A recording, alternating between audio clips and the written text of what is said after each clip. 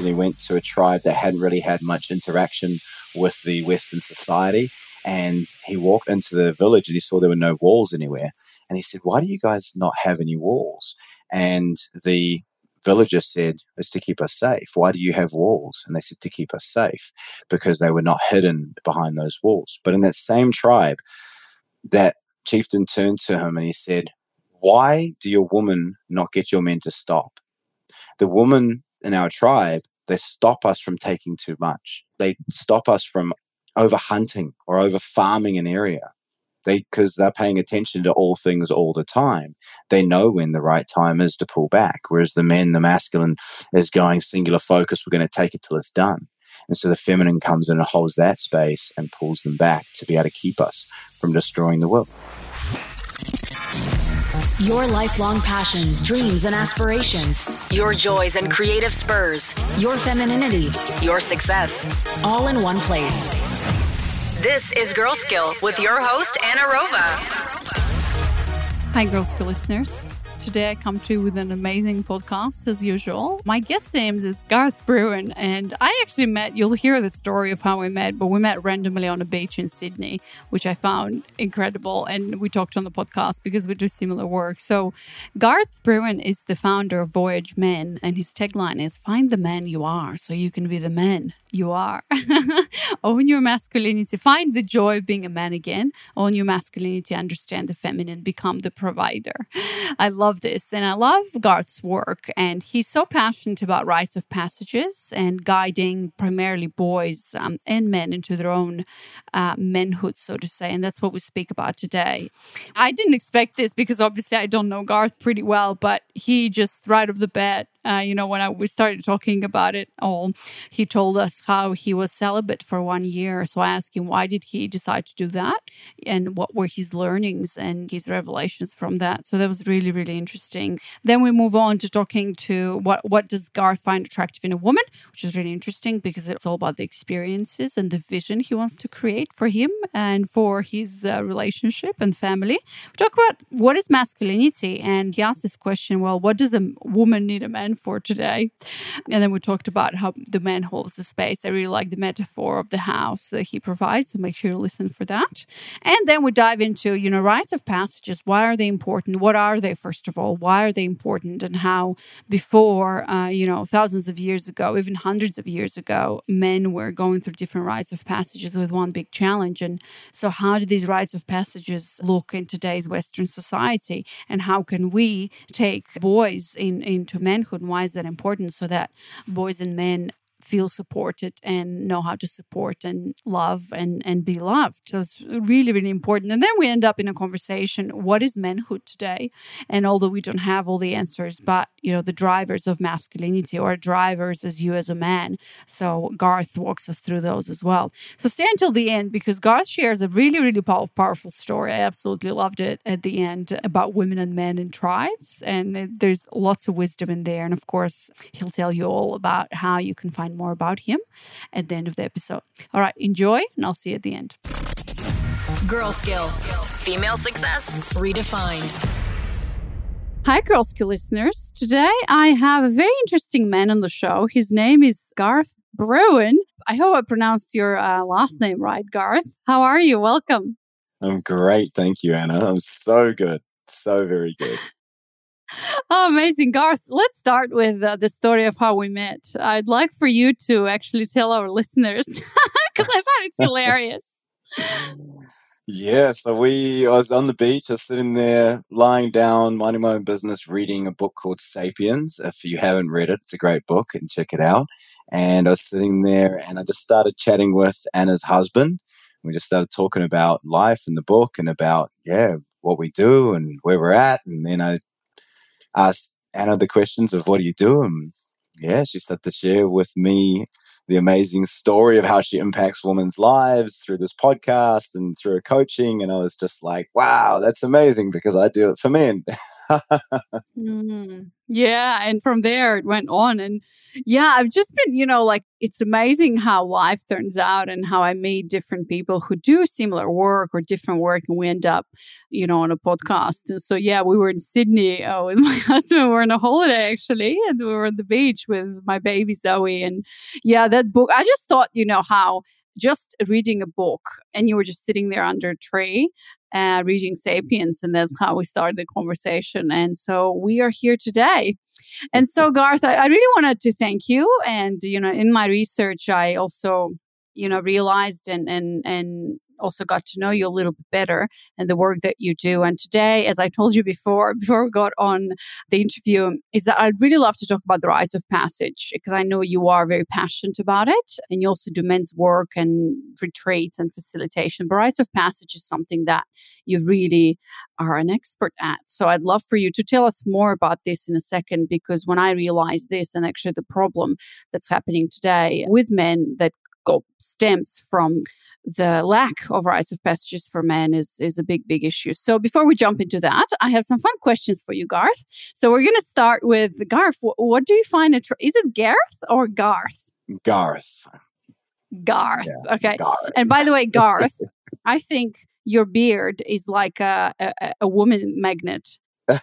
Because I checked you out on Instagram, and you're like the epitome of how a masculine man looked like in my dreams before I met String. And String looked nothing like it, but I still fell in love with him because energetically he was my embodied masculine man. And so when I saw that picture of you in the beard, how's that working for you? I bet it's very, brings you lots of success with the ladies. Well, that's a whole nother story, actually, because my life is actually a big part of it is with the celibacy that I've been attuning into over the past couple of years. And just understanding how that dynamic works for me, why I do choose a partner, whether the endorphins are involved behind that, and why am I making the decisions that I'm making. So, I guess so. I just don't really pay as much attention anymore because I'm more about meeting somebody in the mindset of celibacy. Because if I'm celibate, then there's no intention behind the connection that I'm creating, which means that I can create a genuine connection without any other preconceived notions around what I want to create from that. And then I can see where that connection goes as connection is, and then decide from there. That's really interesting. So you mean like you're not actually celibate, as in you're not having sex with anyone. You mean like you just approach interactions with women as in not thinking about sex when you see them? Or so I did a year of celibacy. So no sex for a year? No sex, no masturbation, no form of intimacy for a year. Wow. Why? Why? And how was that like? Yeah, why is because I realized that the pattern that I've been running, I had been using sexual interactions as a way to gain validation, as I was your classic nice guy and a pleaser. And I found the greatest validation in that space when a woman would welcome me into her and into that space. And I realized that why I was doing it was to gain validation from my father, from the people around me, and trying to connect with people. But I was actually doing it from a place of lack rather than a place of feeling great about it. So I decided to go a year with no sex, no masturbation, no nothing, to really discover myself, to honor myself, to learn to love myself for me, rather than looking for that love of me through others' eyes.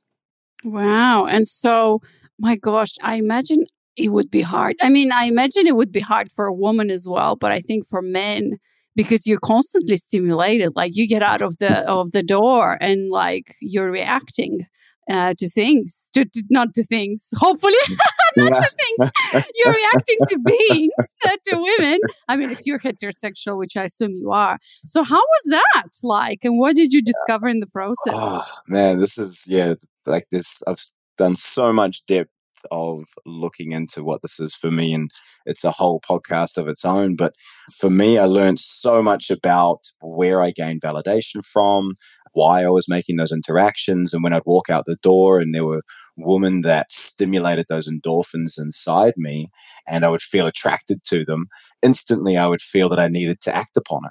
instantly I felt like I could see my mind going, how am I going to create a situation where we end up in bed together? And so yeah, it was, and that because for me growing up, I remember looking back as a teenager, my whole mindset on life is about, having fun and having sex. Like sex was the number one thing that for me was about what life was about.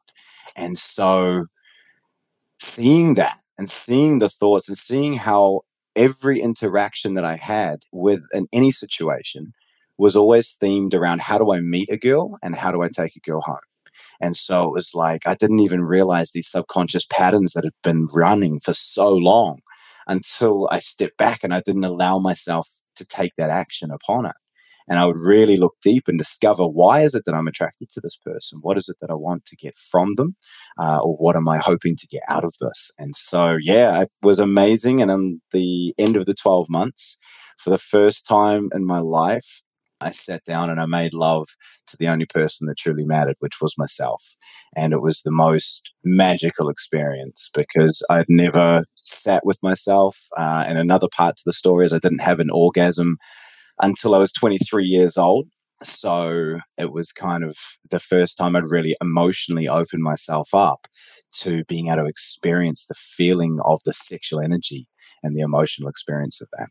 Wow. I love how you said I had that love with myself. And so, but I'm curious, how was the sex with a woman after a year of not having it?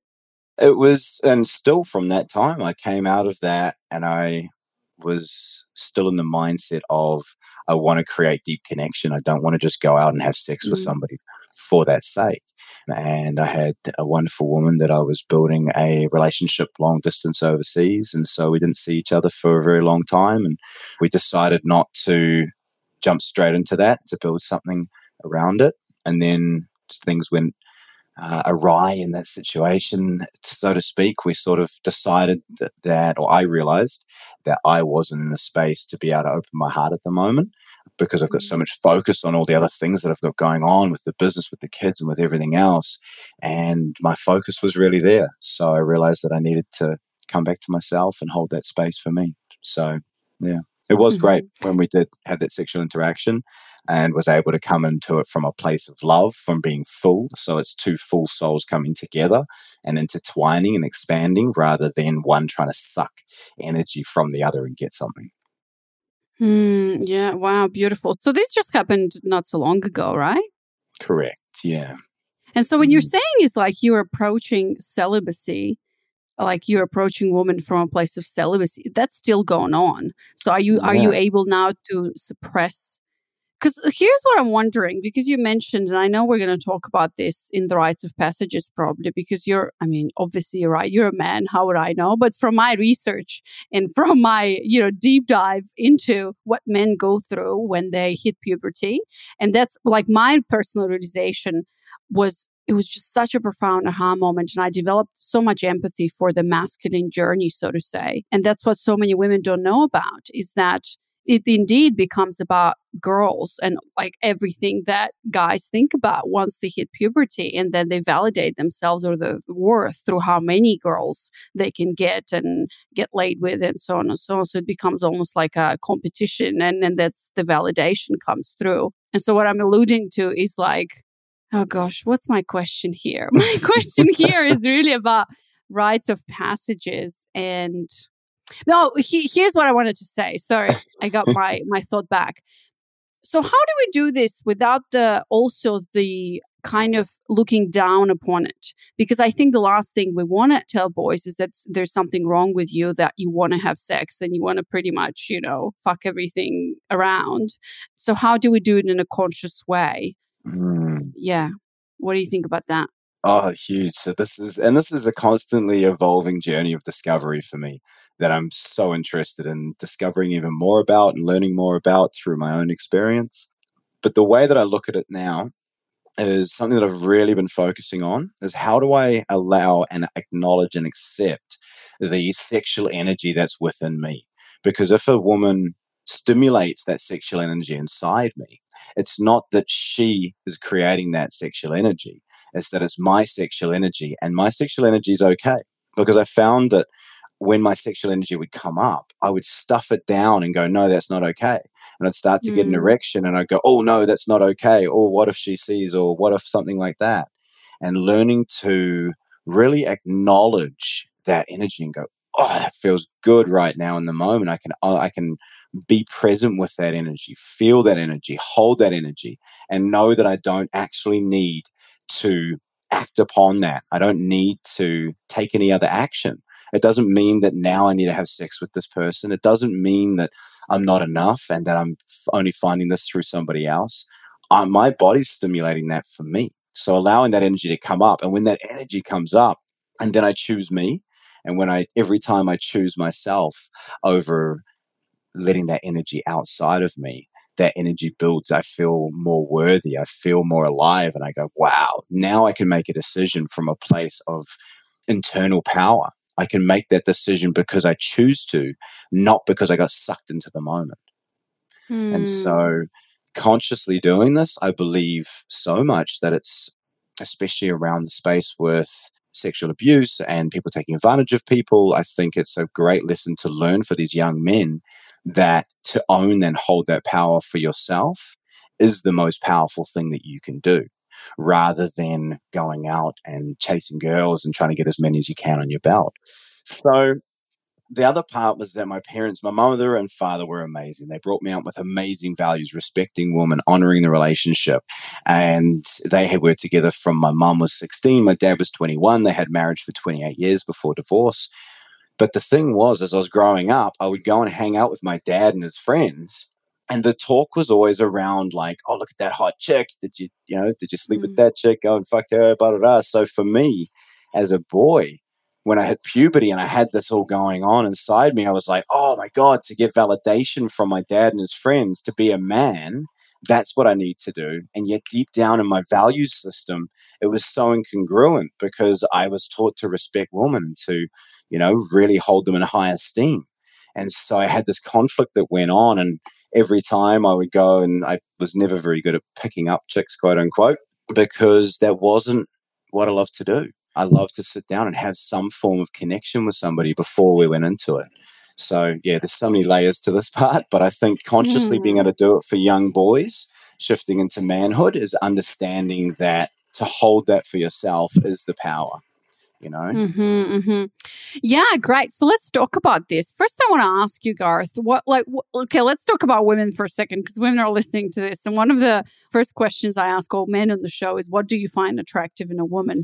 So I'd like to hear what you have to say. What do you find attractive in a woman that really keeps you going, so that it, takes you into the journey of intimacy, and eventually when you decide to be together intimately? This is something I'm discovering as time goes forwards, and seeing something I've really been learning is that how much of it is me choosing, how much of it is my preconceived patterns, notions, and conditioning that's causing me to choose specific women, which is another part behind the celibacy, allowing me to step back and see that. So I'm uncovering that as time goes forwards.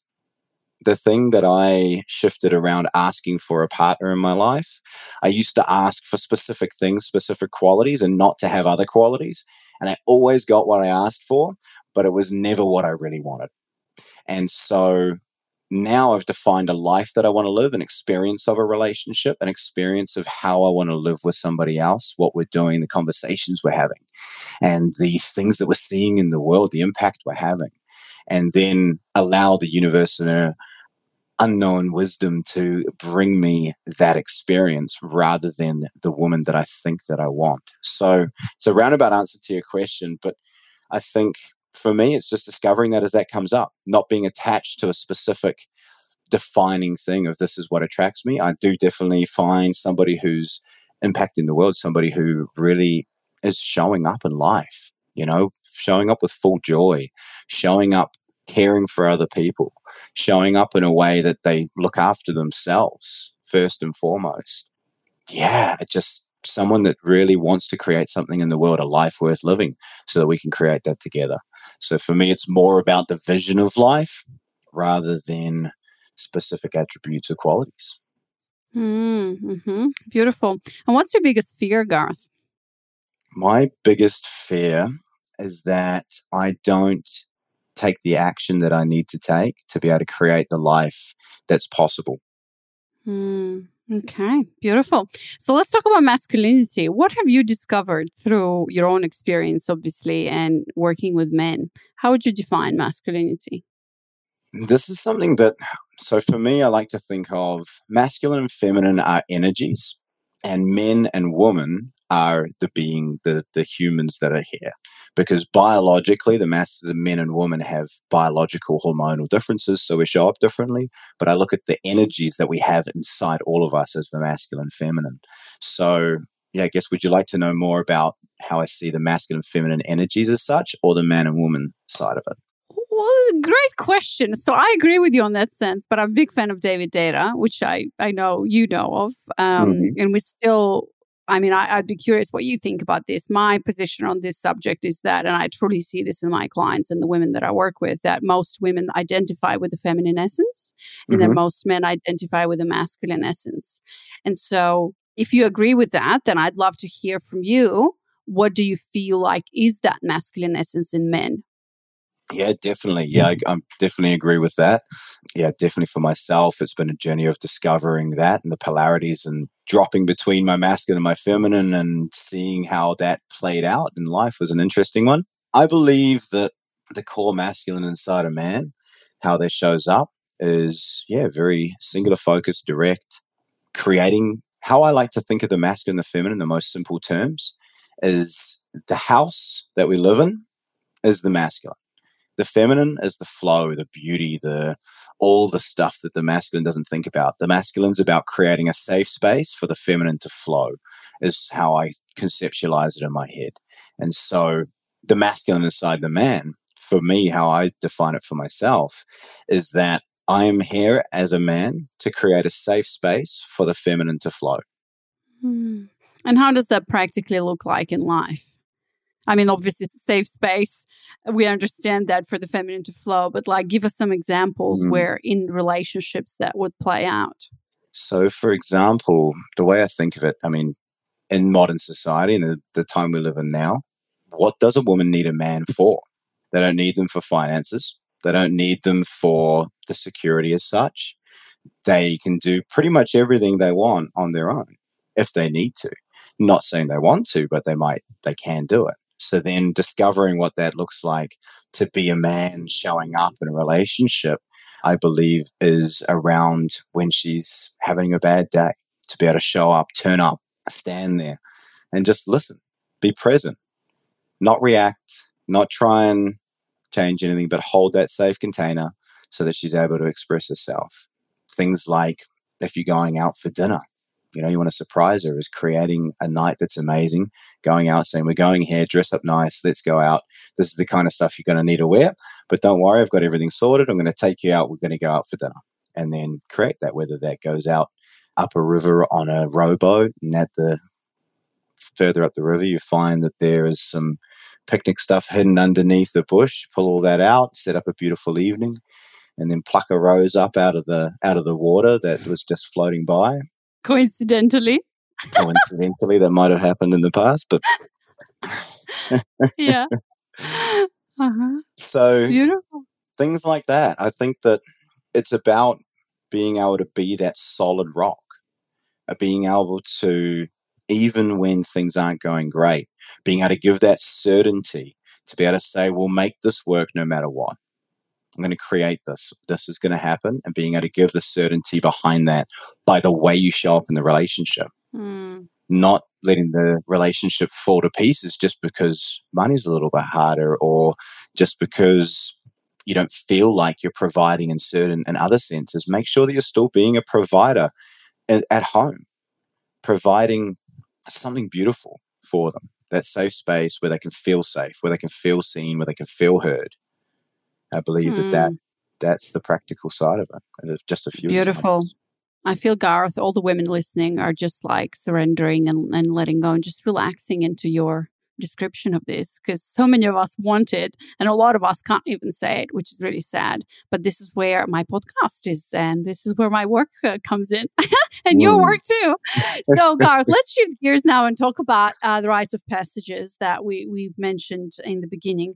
So what are the rites of passages? Why do we need them? And how do you, well, I mean, there's loaded questions here. And how do you implement them? And why are they important?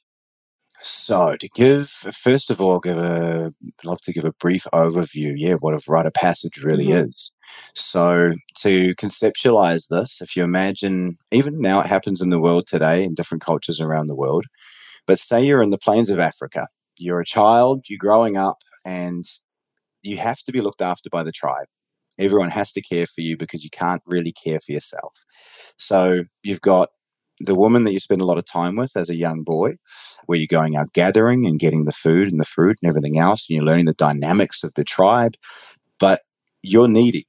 You need everybody else to do things for you. You contribute to a certain extent, but you need everybody else to do stuff for you. And then when you reach of age, where you're old enough and you're strong enough, then the men will come and take you away from your mother, take you away from the tribe, and then take you out and assimilate you with the men. And the different rites of passages over time look very different in different cultures, but it's all essentially the same thing. You get one big challenge that comes up. It might be going out and killing a lion, which still happens today in Africa. And if you go out and if you can kill that lion and bring that back home, then it's pretty easy to see, isn't it? You are a man because you can go out and kill an animal and bring back food for the tribe. If you can kill a lion, then a buffalo is going to be easy. And therefore, it's easy to know that you're now going to be able to look after the tribe. And in that process, you realize and recognize that you are responsible for the tribe, that their life now depends on you being able to show up, being able to go out and hunt, being able to work and collaborate with the other men. Because if you don't collaborate with them, then you're not going to be able to get the meat. And so they have the big challenge as well. And as you overcome that challenge and you've overcome the biggest challenge that could ever be seen, to kill a lion, what else could stop you in life? Now, in that context, it's very simple. It's pretty easy to know how you're valuable in the tribe because all you have to do is care for the tribe. Go out, get food, bring it back. You're always with the tribe, so you kind of have to get along with the tribe to some extent, other than killing everybody is the only other way out. And so you have to be with and around those people all the time. So you learn to deal with conflict better. You go out hunting. You learn how to work as a team together. And it's pretty simple life. Whereas now, today, especially in Western society, it's so complex.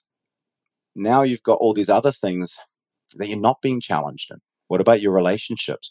What about in your social aspect? Your mental, your emotional, and your physical. The physical is something that guys love. We love to be challenged physically. It's something we can see the growth with. We can be tested on. We know that when we've overcome the challenge, we get an award or we get something back. Whereas in all these other areas in life, we don't get these challenges that are structured to show us you've overcome the challenge. Here's the medal. Here's the thing that tells you that you have now overcome the challenge, and this is how you know why, and this is how you now know how to deal with the situation. So hopefully that explains that part of the question. Yeah, it makes sense. And as you're telling us this, I'm thinking, so today men, right? Western society, you said relationship, social, physical. I actually never thought about this. I mean, I'm familiar with the concept of rites of passages and everything. But when you said it, when a little boy spends all his time with his mother, and then the first big challenge comes when he's kind of becoming a man, it just clicked for me that, oh my God, before that moment, all his time he was spending with a woman, with a mother, and not with other men, which is so true because, when children are little, it's like you're with the mom, you're going like, even now, little boys go to the bathroom with their mothers. And so when that transition happens, a lot of the time it's just not there. But I'm sure you're going to talk about that transition in a second.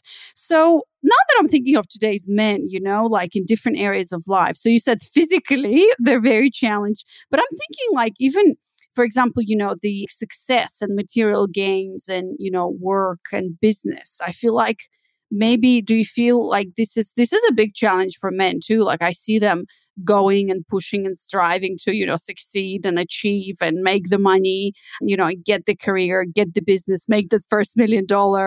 And in a way, like in the relationships, they also kind of have these challenges of getting the girls. And so I guess what I'm saying, and I'm curious what you're thinking here, or how are you going to continue this conversation, is perhaps the challenges are there, the rites of passages are there, but they're not the right ones that men have to go through in order to become, embodied, conscious, healthy men. Hugely, yes. So the rite of passage is the transitional time. And for me, just add this little piece in to give some context as well. But when I started going on this journey of wanting to create these rites of passage for young men, I realized how unfair it is for me to say, now you're a man, you must do what men do. But now I realize that what I do is I initiate boys into the transition to manhood, because it may take them time, but now they have a clear understanding of what it is to be a man for themselves, what they're working towards, and being able to decide when they want to step across that threshold and step into the next stage of being a man. But yes, with the challenges around work and around career and around all these other parts in life, it comes back to the simple thing that men love challenge. And the reason we love challenge is biologically, when we're challenged and we overcome a challenge that was actually pretty hard. Like if it's not hard, we don't get the same effect. But if it's too far and we can't achieve it, we don't get the same effect either. But when we get just the right challenge, where it's challenging enough to really push us, and we just overcome that challenge, we get this huge release of endorphins. Our adrenaline and cortisol drop, and our natural testosterone reproduction happens. And then that cycle continues. And that's why men are always looking for that challenge, boys and men together, is that we're looking for that next thing that's going to give us that thing that we need to be able to survive, to be able to be the men that we want to be able to be masculine and to hold that space, to get that testosterone in our system in a healthy way, is to have a challenge that we can overcome. Hi, girlfriends. Sorry to interrupt. You're listening to the episode, but I quickly wanted to jump in and let you know that I have prepared something exciting for you. If you're interested in polarity, femininity, and how to embrace your feminine and how to attract primarily masculine men in your life, this announcement is going to be very useful for you, because I'm talking about my signature training. I'm like, how do I describe this experience? Because it's really an experience, This is a signature training, my 1-hour webinar that I've put together. And it honestly, it's been through a few iterations in the last 2 years, but I feel like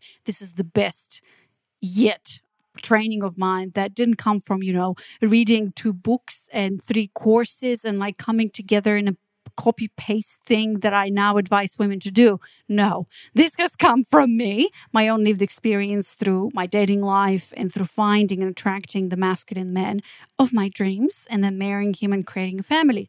This also came, yes, indeed, from a lot of research and learning and courses and coaches and oh my God, you name it. It's been a journey of 5 years for me about that time. And also this has come from my clients. So the previous training, how is this different if you've signed up for another training of mine, which was the Live Female Success, by the way? This is different because this is now coming through a distillation of my work one-on-one with women who I've helped get to that place where they're just attracting better men and they start attracting better masculine men and are on their way to a relationship eventually. Not only masculine, but also masculine committed men. So if you are in a situation where you're attracting men that are less than desirable, let's say they're feminine men who don't want to lead, don't want to take charge, and men who are unavailable, then this training is for you. I will have to call this training How to Start Attracting Your Masculine Committed Men, basically in 30 days or less. And in this training, I will share with you some of the key things that I've learned throughout this journey that are helping. That's what my work with women is based on. So in this 60-minute training, you'll find the number one reason why you're still single and can't attract a committed masculine men. It's not what you think. How to break through the patterns of attracting unavailable or feminine men, as I said, and find your blind spot so you can attract the men you want. How to master the feminine-masculine polarity so you start feeling taken care of, claimed, and finally be able to let go of control and uncover the live female success that's keeping you stuck, exhausted, and unfulfilled, which means in masculine energy all the time. So you can start living in freedom and joy and much, much more. So if you're interested, go to girlskill.com/webinar, sign up, and I can't wait for you to see this training and to let me know how it went. And by the way, there are no replays for this. So make sure you select the time that you can show up and be fully present. All right, I'm going to jump off and you continue listening to this episode. Okay, so how do we do this then? I mean, not we, I guess. What do these rituals and I guess you're going to come to rituals, but rites of passages. And I read, by the way, I'm sure you know the book, The Magician, the Lover. What is it? Lover, Magician, Warrior, and who else was there? The The king. fourth one. The King, right? So they talk about it there a lot, right? Mm. So how do these rites of passages look like in modern life and for men? I think the biggest part behind it that I've realized is that it's an ongoing journey. And I'm sure you'd agree, and correct me if I'm wrong, but as men and as women, we have different stages of our life that we go through, and different points in our life. We need to let go of some things we had before and bring in new things and new ways of looking at the world, like your little beautiful little girl that you've now got. I'm sure you had to let go of some ways of being and then take Mm. her on board and create a new way to live. And so essentially, you've had a rite of passage because you've had to transition through that. You might not have had it in the context of a rite of passage, such as a wedding. A wedding is a rite of passage where you're taken out of your normal environment. You're given different clothing than you'd ever wear normally. And then you stand there and you're witnessed by everyone around you and congratulated for this decision that you've made, this commitment that you've made to take another step. And then all the old wise elders stand up and tell you some advice about your journey going forwards, and then let you go out into the world on your own 2 feet. So that is already a rite of passage that's in our society. But again, another one that is slowly starting to disappear. And so how we do this now, how do we create this? I believe that the best way to do it is to bring boys and men together, to have the wise men around outside these young men, to give them, to hold the space for them, to be able to express themselves, for the wise men to stand up and share their vulnerabilities, to share the toughest things in their life, the shame that they held, the challenges that they had from not understanding what it was to be a man, and how that directed their life in paths that they didn't really want to go down, but they ended up down there because they didn't have a really defined idea and ideology of what it means to be a man. So taking them out, practically how that looks, taking them out into the natural environment, out into the bush, and setting it up. We have a yurt, if you know what a yurt is, like a big circular tent.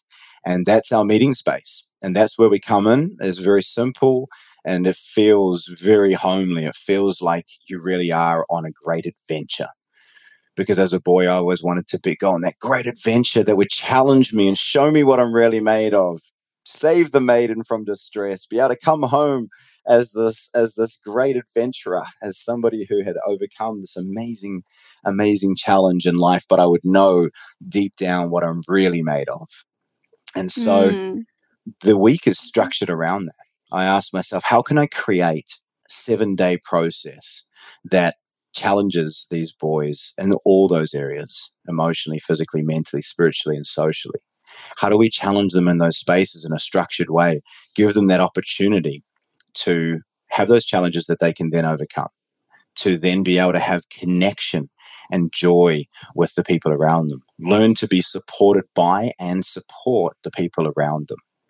And so I won't give too many of the details specifically with the exercise that we do, because it's something that I love to keep as a surprise, so that when they come in, there's no expectation and there's no trying to figure out what they're going to do during this challenge.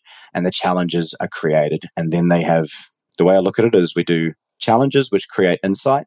And that insight then gets turned into wisdom by us sitting down, telling stories, discussing, and then being able to help them understand what they now know. Because they didn't know what they didn't know. Now they know what they didn't know. But then we go through the process of teaching them how they know what they now know. Mm-hmm. So it's kind of like a Boy Scouts experience in a way. Yeah, I haven't actually looked into what the Boy Scouts do specifically ever in my life. And so it's something that I really should go and have a look at.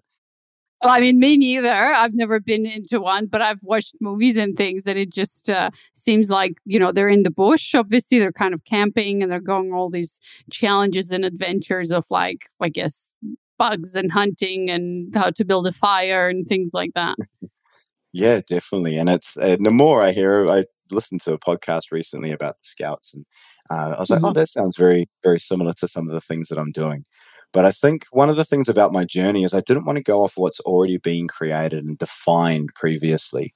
I wanted to really dig in deep first and find out what it is that I really feel is right, and then go out and get all the knowledge that I can. And so now I've been starting to go to all these different events and starting to see how they're doing it. Now that I have the picture in my mind of what I want to create, so that I'm coming in and I'm not then coming out of those experiences looking at what I want to create through the lens of what's already been created, but through something entirely new, so that we can create something that we might not have seen before, some new way of being able to help these boys transition. Because in New Zealand, we have one of the highest rates of youth suicide in the world, young men. So that's between the ages of 17 to 24 is the highest. And the second highest is men between the ages of 40 and 44, both times of transition, both times where they could really use some assistance and guidance, but nothing's there for them. And so trying to find a way that is different from what we've already had, because what we've already had up to this point hasn't been working. What we've had up till now has caused this problem. And I'm not saying that the Scouts or anything else have caused that problem. I believe that they have some great integrity, and the guys that have been through that are probably not the ones that are having these problems. Although from our total societal perspective, the problem seems to be getting worse the way that it's going. So we need some new ways of doing with these things and dealing with these issues. Mm-hmm. And so with the rites of passages, so I'm assuming that it's basically dads and their sons coming to these events, right? So depending on the events, so the next month I'm running a 2-day men's event here in the Gold Coast, and that one there is the opportunity for the men to bring their sons with them, which is going to be fantastic. But then the boys' camps are focused on just the boys. This is to be created in a way that the family is there. You've got the support, the positive support that's there, because if I just do it with only men that'll bring their sons, then the ones that really need the help won't come, because they are the ones that are not willing to open their eyes and come along to these things. So it's about creating an environment where we don't need the fathers to be there for them to have an impact on their life and how they see the world, but then ongoing in the long term, having that opportunity there for them to then come in and be able to have that parental guidance. And before as well, being able to have them so they understand when they come out of this, what they're going to be like or what they can expect from their sons, and invite them along to the final day for them to acknowledge their son for coming through this big challenge. But not every father will come, and not every father will support it. A lot of fathers will do the same old thing, and this is very generally speaking, but it's going, harden up, or, oh, that's for pussies. Oh, that's for wusses. Who does that stuff, talking about their emotions? Get over it, boy. So those phrases, I've heard them so many times in so many families, and I feel very blessed having been part of a family that was phenomenal, and then also going down a very dark path and ending up around families where they were in the gangs. I was associated with the gangs, meth addicts, and all manner of life that I've been and seen, the houses, how they speak to each other, and what's created on a very deep and intimate level, because I was there and part of it. And so seeing how those communications come across, it's about being able to create that support network where those boys feel supported, they feel loved, they feel that they've got people that they can express to. And when they're having a hard time with their family, when they go back into their normal environment and they start to drop back into those old habits, and then they talk to their friend who's from a different environment and they say, oh man, this is going on, blah, blah, blah, blah. They can turn around and say, hey, that's actually not okay, the way that you're speaking right now. If you think about it, with the things that we learned on the rite of passage, did you actually take those home with you, or are you dropping back in with everybody else? And it gives that opportunity for them to go, oh, wow, all right, thank you for telling me. And then they can continue moving forwards. And so, but I'm curious, so if dads are not there, for example, or even not supportive, how would you get these boys to come in? So through what I'm working on at the moment is with New Zealand getting the funding from the rugby and bringing that in and doing it through with the rugby teams, taking them on a 4-day before the season and then supporting them through it, showing the results difference that come with being well integrated as a team, understanding themselves on a deeper level, and then being able to go through to the schools here in Australia and in New Zealand and being able to get the funding through that. Or the other one is to get the donations from people who believe in this cause and who really want to support this. Mm-hmm. I believe if there are those people out there, then we're definitely very happy and open to be able to bring in that funding for that. Mm-hmm. Well, another idea, and that's why you're here on the podcast, is to get in touch or make mothers listen.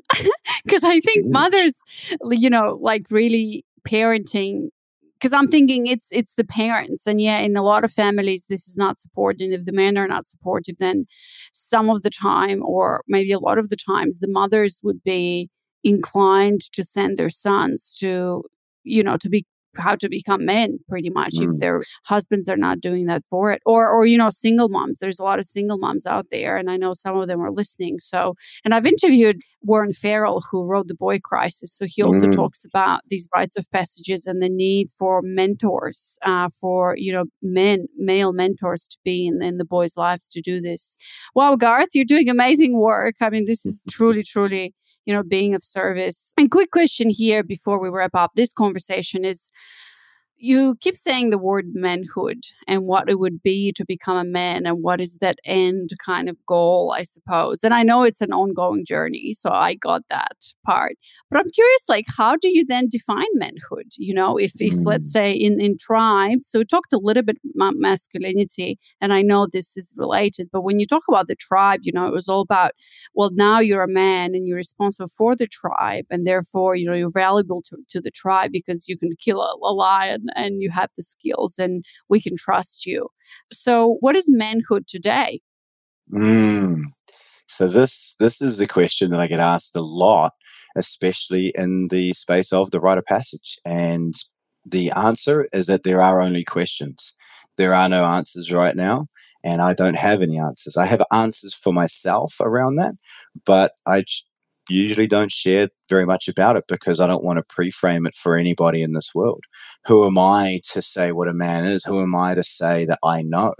I'm on that journey of discovery, but I'm here to support others in that journey of discovery as well by giving them the questions and the processes that help me to find my answers and to continuously discover my answers. But I think simply as a man in this world today, what is it to be a man? I think that's for you to find out on your own. I think it's something that is extremely personable. We live in such a complex society where the rules aren't so simple anymore. Before, man, I've thought so many times I'd love to go back and live in that time where it's so simple. It might be harder, yes, but it's so simple. You wake up, you go out, you get food, you bring it back, you celebrate together, you dance, you enjoy, and you connect with people around you. You're not thinking about all the million things going on. So I think in the specific context of every individual's life, it's for them to decide for themselves exactly what that looks like for them. All I can do is give the questions and the processes to discover that for themselves. But then you still have, like, when you bring in the wise men, right? Like, we still have to have some sort of a idea. And that's why for me, I also tell, because I work with women, and I also tell women, like, find your flavor of femininity, find your flavor of being a woman. But at the same time, I provide, I guess, some certain guiding principles in terms of what feminine energy is. And, a strong and independent woman is a woman who's happy and fulfilled, and how she impacts, her family and her community. And so it's kind of like providing that structure and a guideline, because people seem like people want to be looked towards something. What am I going for if there's no answer? I mean, I know there's no answer, and I definitely don't claim to have the answers, but at least that's why I asked you questions about masculine, feminine. At least the polarity dynamic and these energies, they provide the answers for me. Like, as you said, there's a house and then the woman fills it. And so it kind of provides, I guess, a structure and a map a guiding map. Obviously, it's not black and white all the time, but at least if we take it into the context of relationships and families and roles, then I'm very clear on what role I want to be playing, and therefore I'm playing it. And then my husband falls into his, let's say, masculine pole of that play field. So what do you think about that? Yeah, definitely. I think that there are the guidelines around it. I think more what I focus on sharing with them is the understanding of what the drivers are as a man, what those biological differences are, what you can expect in your life from those drivers, and what you're going to be focused on, and how you're going to see the world. And from that, then being able to create who you are, because there are those biological differences. Mm-hmm. So what are those drivers, for example?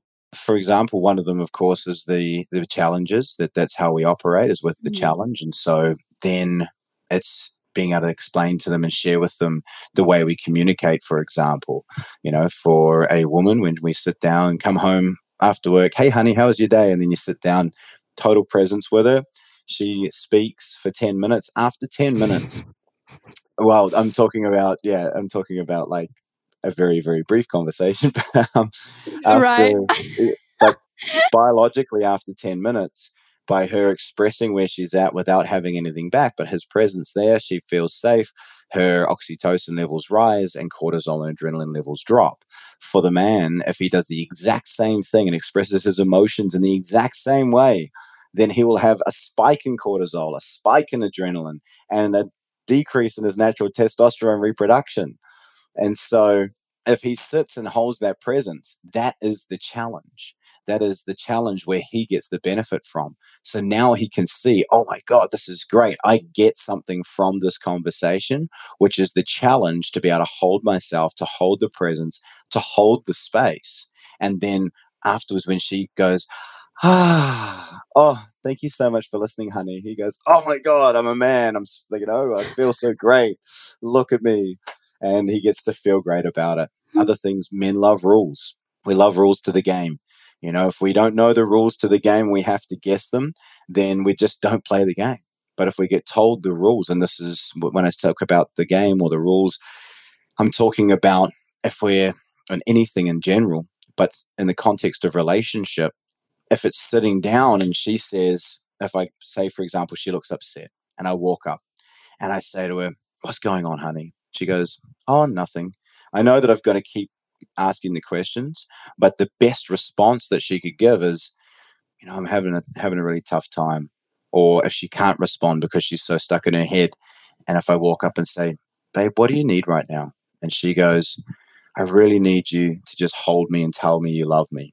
And then I walk up and I hold her with absolute presence and say, honey, I love you. And she goes, oh, that's just what I needed. And then I go, oh my God, yes. Oh, yes, I got a point. I feel good. I won. This is awesome, because she gave that to me, instead of holding the rules and going, you have to decipher the rules. By giving him the rules, by giving the man the rules, he gets that opportunity to then play the game the way that you want it to be played and can actually win the game. Otherwise, he eventually probably just stopped playing the game. Beautiful. Yeah, well, I write a lot about this, how women underestimate how much power they have actually to set the rules in the relationship and in the whole polarity play. Because it's really, when I look at history, it's like the women are setting up the standard. The women are holding men to a certain standard. And the more society is kind of organized around that, the more you see men respecting women and so on. I mean, the more women respect themselves and hold their own boundaries, the more men will do the same, pretty much. And the more they won't let them be pigs and a bunch of assholes and everything, which we've seen in the last few years, the more, men will step up and kind of wake up, slap in the face. Oh, shit, what am I doing? Like, this is not okay. So, but they won't know unless the women will tell them. So, Garth, this was beautiful. Yeah, did you want to say something? I wanted to just chuck in there very quickly. There's can't remember exactly where I read it, but there was a gentleman who was doing some research, and he went to a tribe that hadn't really had much interaction with the Western society, and he walked into the village and he saw there were no walls anywhere, and he said, "Why do you guys not have any walls?" And the villager said, it's to keep us safe. Why do you have walls? And they said, to keep us safe, because they were not hidden behind those walls. But in that same tribe, that chieftain turned to him and he said, why do your women not get your men to stop? The women in our tribe, they stop us from taking too much. They stop us from over hunting or over farming an area. Because they're paying attention to all things all the time. They know when the right time is to pull back, whereas the masculine, is going singular focus. We're going to take it till it's done. And so the feminine comes in and holds that space and pulls them back to be able to keep us from destroying the will. Wow. That's profound, Garth. Like you just summed up everything. We could have just got on the call and you could have said that story and we'd be done. Pretty much. Loved it, Garth. Awesome. Thank you so much for this conversation, for the work you're doing and for your wisdom and for all the women. So I know you work with men, not only in these retreats, but you also do coaching with men. And you told me that a lot of women actually bring their men to you. So for all the women listening who want to know more about you and your work and follow you, and hopefully, if they have sons, get their sons to you, but perhaps their men as well. Although, I'm of a kind of opinion, I would say, or guiding principle that women shouldn't tell their men what to do. And by working on themselves and trusting their men, everything will change. But still, if they have an inclination, where could they find you? So the best two places to find me, one is on Facebook, searching Voyage Men Garth Brewin, or on Instagram, which is garth.brewin. And you can find me either of those places, or send me a message there or reach out. Happy to discuss whatever I can. Beautiful. All right, Garth, thank you so much, and we'll keep in touch. Thank you so much for your time, and I appreciate you so much. Such beautiful questions, such an amazing space. Thank you. All right, girlfriends, hope you enjoyed listening or watching to this episode. And if you did, and if you resonate with most of the things I'm saying, and you want to learn more, and you want to finally start attracting masculine men, I have an invitation for you. So, as you know, I am committed and passionate about helping successful women attract and keep committed masculine men. So, I have a personal invitation for you. If you're resonating with everything and you're ready to step up and invest in yourself and take things to the next level, I would love, love, love to talk to you and see if you would be a fit for my work and what I do. And so basically what I'm doing is I'm inviting you, and it's a personal invitation if you resonate, because I don't work with everyone, and I'm not here to just, make a quick buck and whatever. I'm here committed to your result, and I will make sure that we go until the end and that we get you the result that you want, which is start attracting better men. So I invite you to sign up to actually apply for a free discovery call with me. It's a call that is 1 hour long. And what we do is we talk about your current situation, where you are today, and what's wrong, quote unquote, wrong with your dynamics with men, what you don't like. And then we're going to talk about what you really want and where you want to get. And at the end, if I find that that's a good fit, I'll tell you what I do, and I'll offer you to join us and how we could work together. So just to give you a bit of context, this experience is all about, and what I'm going to offer to you, only if I find that that's a good fit, is about, number one, putting yourself in the best position to start attracting committed masculine men.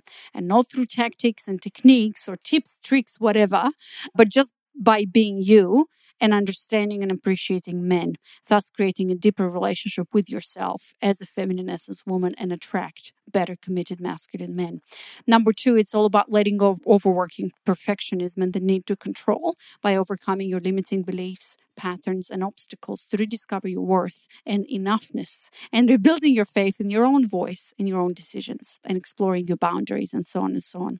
Number three, it's all about letting your body lead. Stop overthinking and start trusting your gut and your heart when it comes to making decisions, expanding and embracing your range of emotions, cultivating sense of awareness and pleasure, and feeling more without apologizing for it. And I know if you're here, you understand and you know that the path to your masculine man, who's a conscious ambitious, healthy man is through you. It's through embracing your feminine nature. It's through running with the wolves and embracing your wild feminine side and actually gaining power from it. And a healthy masculine man will only be attracted to that if you get to that place yourself. And last but not least, it's all about becoming deeply connected to yourself as a woman. Understand what true femininity is, exploring deeper levels of intimacy, and finally becoming free, lighter, and open. Embracing basically the feminine side of polarity, because again, this is what your masculine man wants. And it's all about stop living in the masculine energy by pushing, doing, and choosing all the time, and start living, enjoy freedom and your wild nature, where you can surrender, where you can finally let it go. Trust me, this is an amazing place to be, and it's easy and joyful, and it feels natural and feels like a woman. So if you resonate, go to girlskill.com/apply, and there's going to be a short survey. Step 1, just apply there, and then the next step is to schedule a call with me. It's going to be an hour. We have fun on this call, so I hope to see you there. And my calendar is booked. My calendar is open for another week. So go ahead and do that. If you don't see times that are available for you, make sure you email me, because I'll always make time for you to make sure that you get your spot. All right, girlfriend, keep running with wolves, and I'll see you next week with another episode of Girl Skill Podcast or my YouTube channel that I already have. Okay, bye. All right, Girl Skill listener, I hope you enjoyed this episode. And if you did, as usual, I ask you to charge your karmic energy and give back to the podcast and to me. I would very, very much appreciate it if you share this podcast episode with your girlfriend. So send her to girlskill.com/146. It's where you'll find all the show notes and links to everything we mentioned as well. And if you found this episode amazing, I'd love a review and a rating on iTunes, because that's also really, really helpful. And as usual, you can find me on Instagram, Wandrova, Wanderova. Come and say hello and tell me more about this episode and why you loved it. I'm also on Facebook, and you can email me at anna@girlskill.com. I'd love to hear from you. All right, keep running with the wolves, and I will see you next week, or this week maybe, with another awesome episode of Girl Skill Podcast. Thank you for tuning in to Girl Skill. Make sure to subscribe to the podcast on Apple Podcasts or your favorite podcatcher to never miss an episode. And never forget that your version of success is uniquely yours to live and experience. Until next time, let's continue redefining female success together. Girlskill.com. Female success redefined.